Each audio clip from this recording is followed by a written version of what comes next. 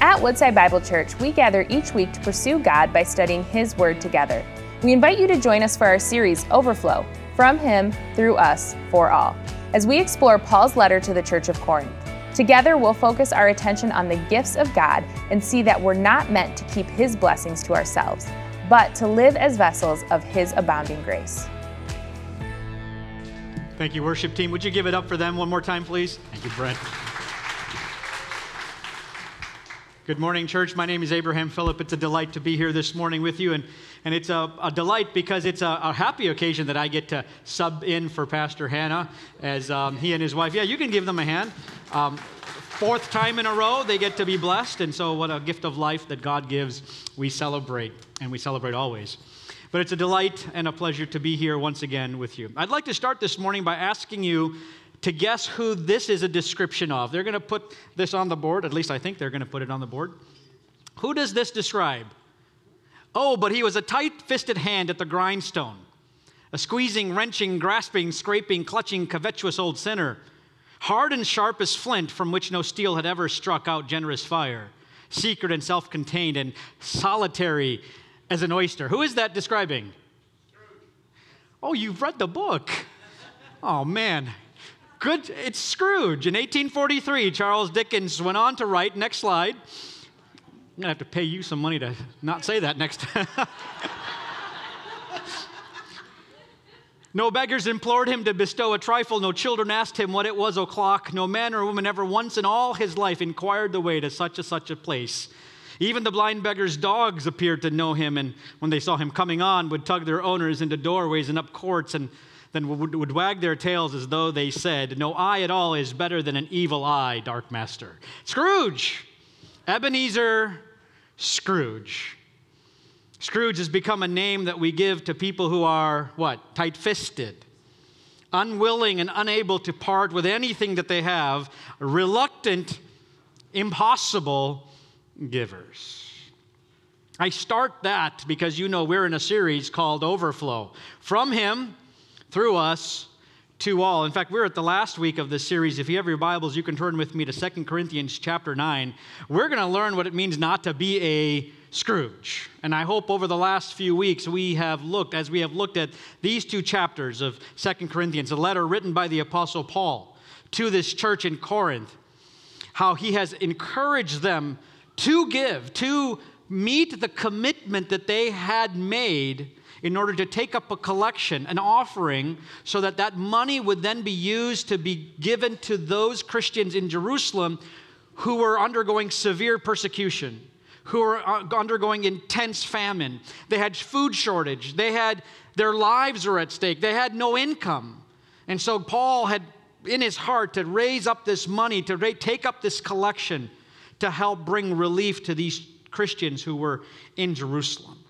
And so he writes this letter, he writes chapters 8 and 9 specifically with the view to help motivate them, to remotivate them to fulfill the commitment that they had made. And we've seen over the last 4 weeks how he had used the Macedonian church, this church that had nothing, who, because of grace, was able to dig deep and deeper to give beyond their means. And we've seen how we are called to be generous because God is generous to us. We've seen how Paul wants to have accountability with this money. And last week we looked at how these brothers were coming ahead of Paul to help prepare the way so that these Corinthian Christians could in fact give. You remember all that, right? Yes. Thank you for the three of you. The rest you'll catch on.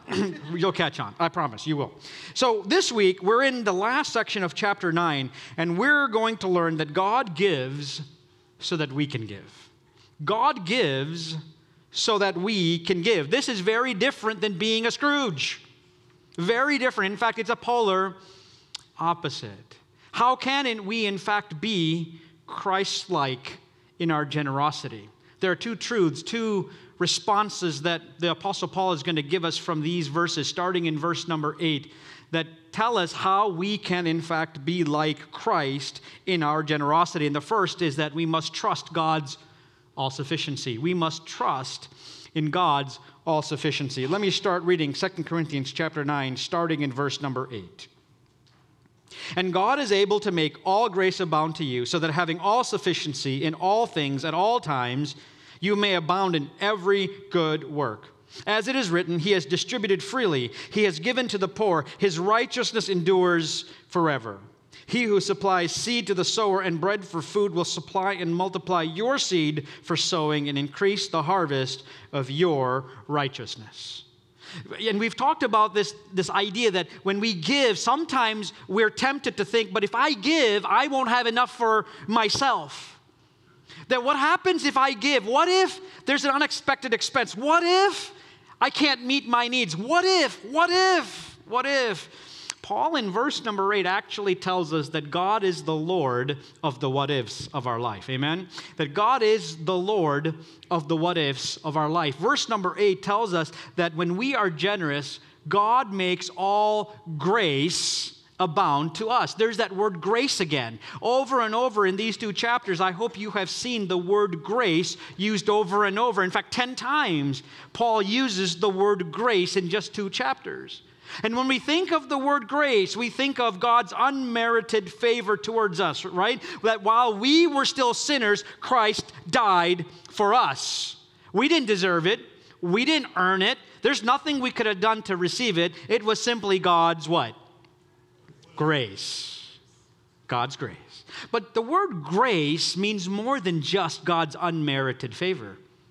It's also God's supernatural power working in our life to accomplish God's will in our lives. When we are generous, it's God's grace working and abounding in us to be generous. Because we can't be generous on our own, right? It's not our natural inclination to be generous. And if you're thinking, should I be generous? I wonder if that's God or if it's me. Guess what? It's not me. It's not my natural tendency to be generous. It is God working in me. It's the grace of God abounding in me. In fact, that's the word Paul uses here. He uses the word abound. It means abundance, or to have an excess, or to excel. The grace of God is abundant in our lives to empower us to be generous. And not only does God provide all grace, but notice, he provides all sufficiency in all things at all times. Sufficiency, it's a word that means contentment. Now, what it doesn't mean is that we get all that we want. There's a lot of things we look at and we say, I need that.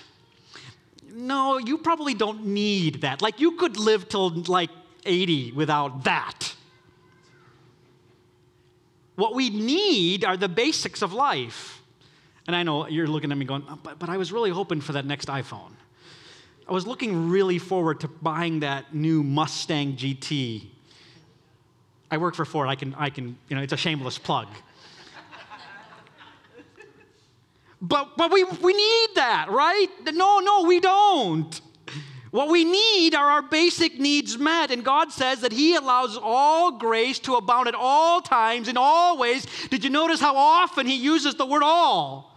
It's exhausting even to just read it out loud. It is always, all the time, in everything, his grace abounds in every good work. In fact, if I were to literally read this verse for you in Greek, it would say that in all, always, in all things, you have all sufficiency.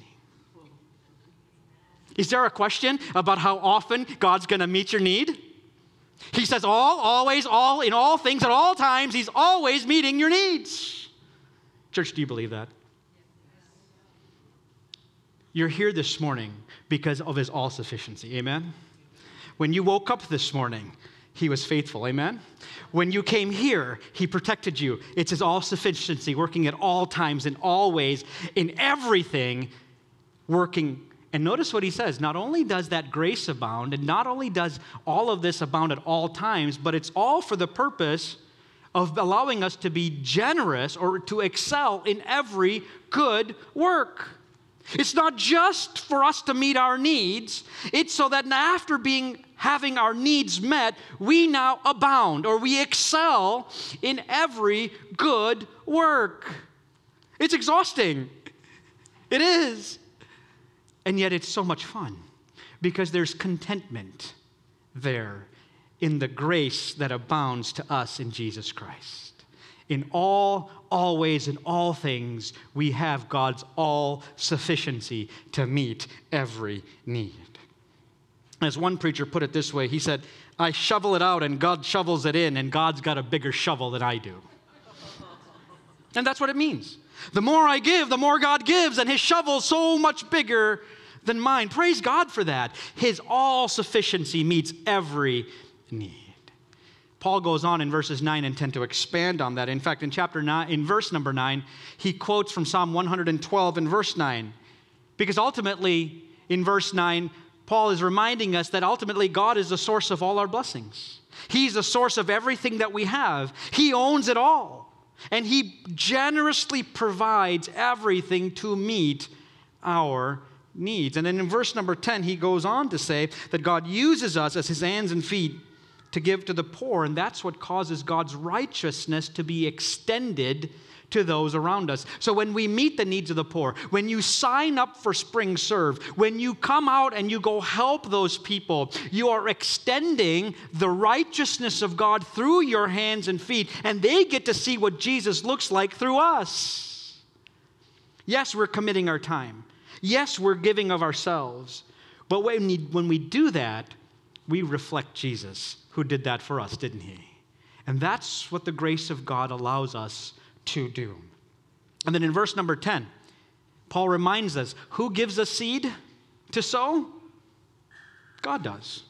And what's the point of seed? Is it to keep it in my pocket? No, the point of seed is to get rid of it. It's to sow it. It's to scatter it. So that when you scatter seed, it produces a harvest. Have you ever noticed how much seed you get from sowing one seed? You plant one tomato seed. How many tomatoes do you get? Hopefully. Some of you maybe not so much, but hopefully. Typically, you get a dozen, 2 dozen, depending on your heirloom tomato that you have. Maybe dozens of tomatoes. You ever cut one of those tomatoes open? How many seeds do you have? Get a multitude of seeds. One seed produces a harvest of plenty of seeds. You see what verse 10 is telling us? God provides seed. That seed provides bread. That bread feeds us, and he gives us excess to give to those in need. You see how the grace of God works? That not only does he meet our needs with all sufficiency, he gives us enough to give so that we can bless others with what God has entrusted to us. Righteousness and generosity is vitally important. Righteousness isn't simply an inner quality of purity or a right heart. It is not righteousness unless, as with God, it is demonstrated in deed. We cannot claim to have the righteousness of God if we are not able to display that righteousness with our deeds. And that's what the all-sufficiency of God allows us to do. It allows us to be generous with the wonderful resources that God has entrusted to us. So here's the principle I want to give you from these verses, and that is, when we trust God's all-sufficiency, we will always be rich enough to be generous. When we trust in God's all-sufficiency, we will always be rich enough to be generous. Church, do we believe that? Do we believe that God's all-sufficiency is so wide and so vast and so much that not only does he meet our physical basic needs, but that he gives us more than enough for us to be generous with? That's the question. But if we're wrestling with, I don't know if I can meet my needs, I don't know if God will take care of me, I don't know if I can trust him to do that, then we've missed the point of God's grace. God's grace that is given to us is given without our merit, without us earning it, without us having to work for it. It's given to us because God is so gracious and generous with everything that he's got. He gives and he gives and he gives more grace, even when we don't deserve it. By the way, let me remind you of the grace of God for just a minute. In 2 Corinthians chapter 5, Paul reminds us that God made him who knew no sin to be sin for us, that in him we might become the righteousness of God. God took upon himself our sin so that we might have a relationship with God. He took our shame so that we might have an honor with God. He took our death so that we might have life. He took upon himself everything that we deserved so that we might have things that we didn't deserve. He paid it all. Nothing but the blood of Jesus washes us clean of all of our sins. Amen? And that's the grace of God working in our lives. We have the grace of God. And because we have the all-sufficient grace of God, not only does it meet our needs, it allows us to be gracious and generous with all that God has entrusted to us. If you have not ever trusted the grace of God, may I invite you to do that today. If God is stirring in your heart, if the Spirit of God is convicting you of your sin, why don't you turn to him and say, Lord Jesus, I accept you as Lord and Savior. I need that cleansing. I need that forgiveness. I need you. And the moment you confess Jesus Christ as Lord, the Bible says you will be saved. And you too can experience the grace, the all-sufficient grace of God in your life. A grace that we don't deserve, a grace that we don't have to work for, a grace we get simply because it's his gift to us. Amen? Amen. And when that grace does intersect our lives, and for those of us who have experienced that grace, then we get to give that grace away to others, just as God so freely and generously gave that gift to us. God doesn't bless us so that we can improve our lives. He blesses us so that we can be a blessing to everyone around us. How do we become more like Christ? By trusting in the all-sufficiency of God. The second way we become like Christ is we pursue the deeper fruit of giving. We pursue the deeper fruit of giving. Notice verses 11 to 15. You will be enriched in every way, to be generous in every way, which through us will produce thanksgiving to God. For the ministry of this service is not only supplying the needs of the saints, but is also overflowing in many thanksgivings to God. By their approval of this service, they will glorify God because of your generosity, of your contribution for them and for all others, while they long for you and pray for you because of the surpassing grace of God upon you. Thanks be to God for his inexpressible gift. So Paul reiterates the fact that our generosity allows us to be Christ-like, that God blesses us in abundance with an excess to not only meet our needs, but to give that away. And then he turns and he pivots in verse 11 and 12 and on to show us that not only is this about meeting physical needs, not only is this collection that this church is taking, not only is this collection that Paul is gathering from all of the churches that he planted going to meet the physical needs of this church in Jerusalem, but it's much more than that. There's far more going on than just meeting the physical needs of some people far away. These verses remind us that not only is there a physical overflow of generosity, but there is a spiritual overflow happening as well. There are 3 spiritual overflows that Paul talks about in these verses. In fact, at the end of verse 11 and into verse 12, he tells us that there is thanksgiving to God. These believers who are going to receive this gift from all of these other churches are going to say, "Thank you, Jesus." They're going to break out in thanksgiving to God who remembered their issues, who remembered their need, who supplied that need through the hands and feet of other brothers and sisters around the world. There's going to be thanksgiving. And then when you look at verse 13, you see that the Corinthian church's salvation gets to be proven genuine. You see, when we're generous, when we give of all that God has entrusted to us, then as Paul says, then our confession of the gospel will be validated. Now, let me be clear. We are not saved by works. We're saved by grace. But works is a product. It's an output. It's a marker of the transformation that occurs in our heart. And one of those markers or one of those outcomes of salvation that occurs in our heart is when we become generous. Because God is generous, one of the things that mark us as Christians is generosity. And that's what the Apostle Paul here tells us, is that we are generous because our heart has been transformed. So when people look at you and me, what do they see? When they look at our finances, what would they see? You know, if you were to look at my finances, you would see that I love books and I love good food. And I love my family. And I love my home. You'll see that. But you'll also see, I hope, that I love Jesus. What will people see when they look at you? When they look at your finances? You see, when they look at us, they ought to see people who value God so supremely that we live with a generous mindset. They should see us be so generous that the only thing they can conclude is that God is so trustworthy that we as his children give everything that we have away. That God meets our physical needs so that we can be generous. The third spiritual fruit we see is that there's a bond that's forged between the giver and the receiver. That's in verse number 14.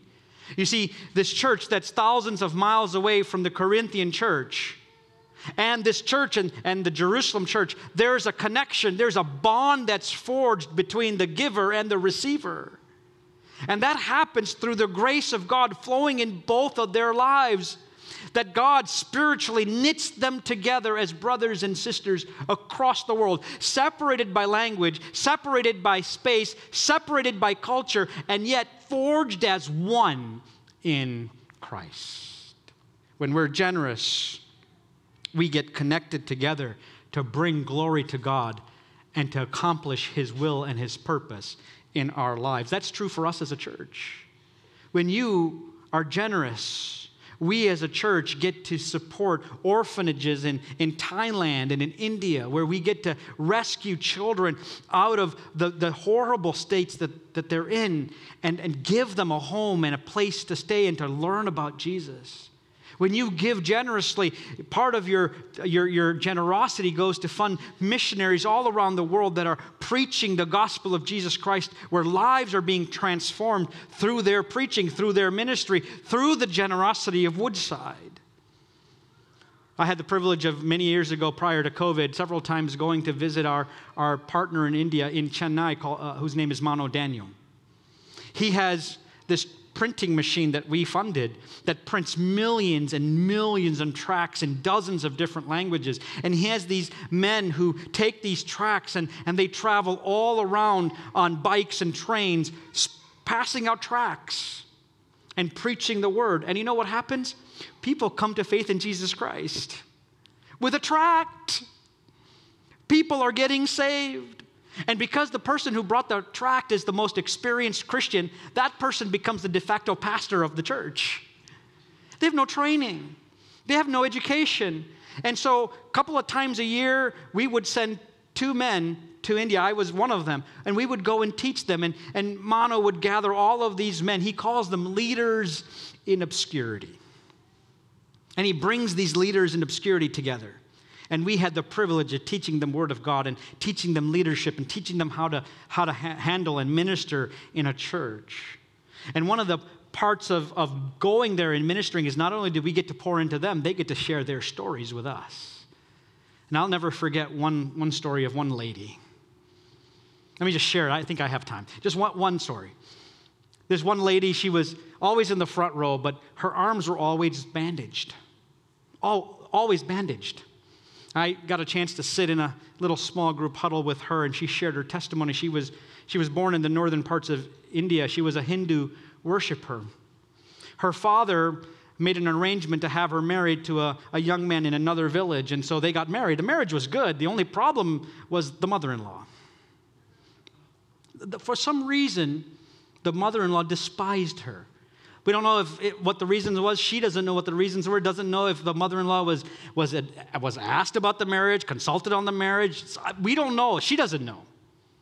3 months into the marriage, at an opportune time when her husband was away, when the mother-in-law's husband was away, she got so fed up, she doused the girl with kerosene and lit her on fire.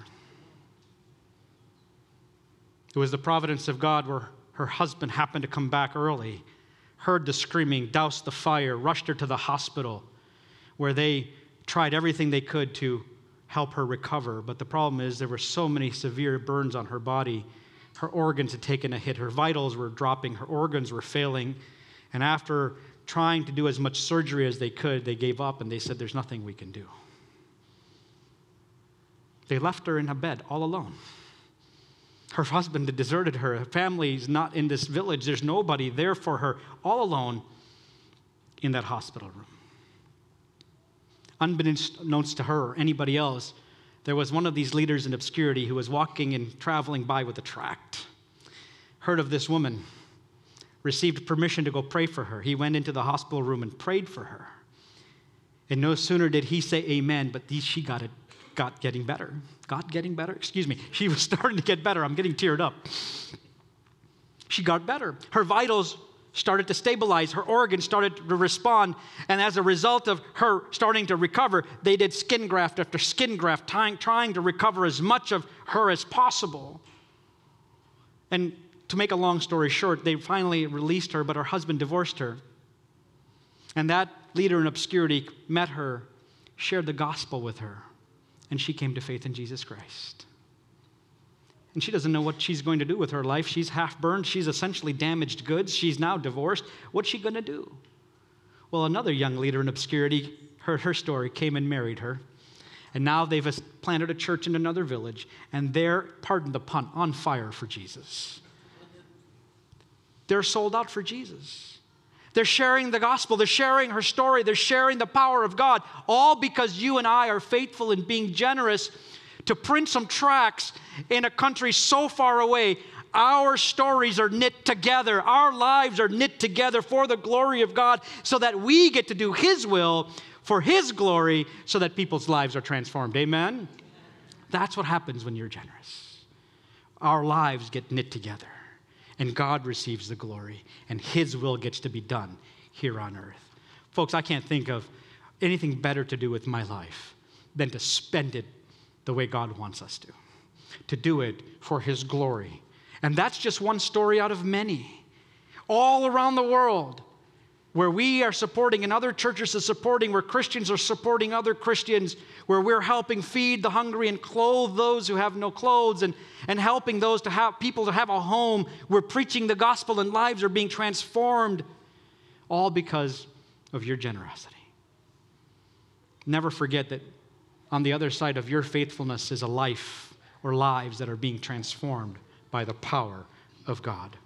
And as a result, the Apostle Paul now concludes in verse number 15. He says, "And thanks be to God for His inexpressible gift." You know, just as I was preparing for this message, I went to my wife and I said, hey, Paul says, thanks be to God for His inexpressible gift. What do you think that gift is? And she said, without a hesitation, she said, it's mothers. Of course, it's mothers. And that's a true story. I kid you not. It didn't. And I think you'd agree, mothers are perhaps an indescribable gift. By the way, the Apostle Paul uses a made-up word. It's a word, indescribable, inexpressible, is not a word that's found anywhere else in the Bible. It's not found anywhere else in the Greek language. It's a word he made up because he's trying to describe the indescribable. Mothers kind of fall into that category, don't they? They're kind of indescribable. Mothers would say what to that? We're not quite sure. You know, I think mothers express God perhaps the best out of any other person on the planet. Because mothers give. Mothers are generous with their time, generous with their resources, generous with everything. Think of how selfless mothers have to be in order to take care of that child. Mothers, would you agree? Children, would you agree? You better say amen. I think mothers are perhaps a supremely inexpressible gift. Thank God for mothers. But that wasn't who Paul was thinking about. When Paul said, thanks be to God for His inexpressible gift, who was he thinking of, church? It's not a trick question. You can shout it. Jesus! It is Jesus, and it's the gospel of Jesus. It's the fact that He came to save us, that He left heaven behind. He who was rich became poor so that we who were poor could become rich in Jesus Christ. He is the inexpressible, indescribable gift, so amazing that Paul has to make up a word to help describe something where words fail. Thanks be to God for His inexpressible gift of Jesus. I pray that you're here today and you know Jesus Christ. Friends, there is no one else like Jesus. There's no one else who would come into this world to shoulder your sin and mine, to shoulder your shame and mine, to shoulder your unrighteousness and mine, and to spend it all to shed every drop of blood on a cross, not because he was guilty, because we were. Jesus paid it all. All to him we owe. Sin may have left a crimson stain, but he washed it white as snow. Friends, I hope you know him. I hope you have come to faith in Jesus Christ. If you haven't, today is a wonderful day to come to know him by faith. By the way, we come to the end of the chapter, and perhaps you're wondering, well, how did this story end? Did the Corinthian church, in fact, do something? Was there a collection? Well, let me read for you what the Apostle Paul writes a couple of years later in Romans chapter 15. He writes these words. He says, "At present, however, I am going to Jerusalem, bringing aid to the saints. For Macedonia and Achaia," Achaia is where Corinth is located. So Macedonia and Achaia have been pleased to make some contribution for the poor among the saints at Jerusalem, for they were pleased to do it. So yes, they received Paul's letter. Yes, they received the brothers in Jesus Christ. They received the instruction, and they gave generously to the relief effort for the saints in Jerusalem. Praise God for people who listen. Praise God for those who are obedient to the word of God. And praise God for those who are generous. You see, God is all sufficient. He meets each and every need. It is impossible, by the way, not to be generous when we remember the grace of God. So as I close and as the worship team does come up, can I ask you a question? Do you know any Christian Scrooges? Think about it for just a moment. Do you know any Christian Scrooges? By definition, those words are mutually exclusive. You cannot be a Christian and a Scrooge. They don't go together, because a Christian is one who has learned and tasted and seen how good God is, how generous God is, how wonderful God is, and that gets expressed in a Christian's life. We can't help it. That's the kind of God our God is. Generosity is the fruit of a redeemed life. Friends, we will always be rich enough to be generous, because God gives us so that we can give. Thank you for joining us as we study God's Word together. We would love to hear how God is moving in your heart and get you connected into the Woodside Bible Church family. Head to woodsidebible.org/connect to introduce yourself today.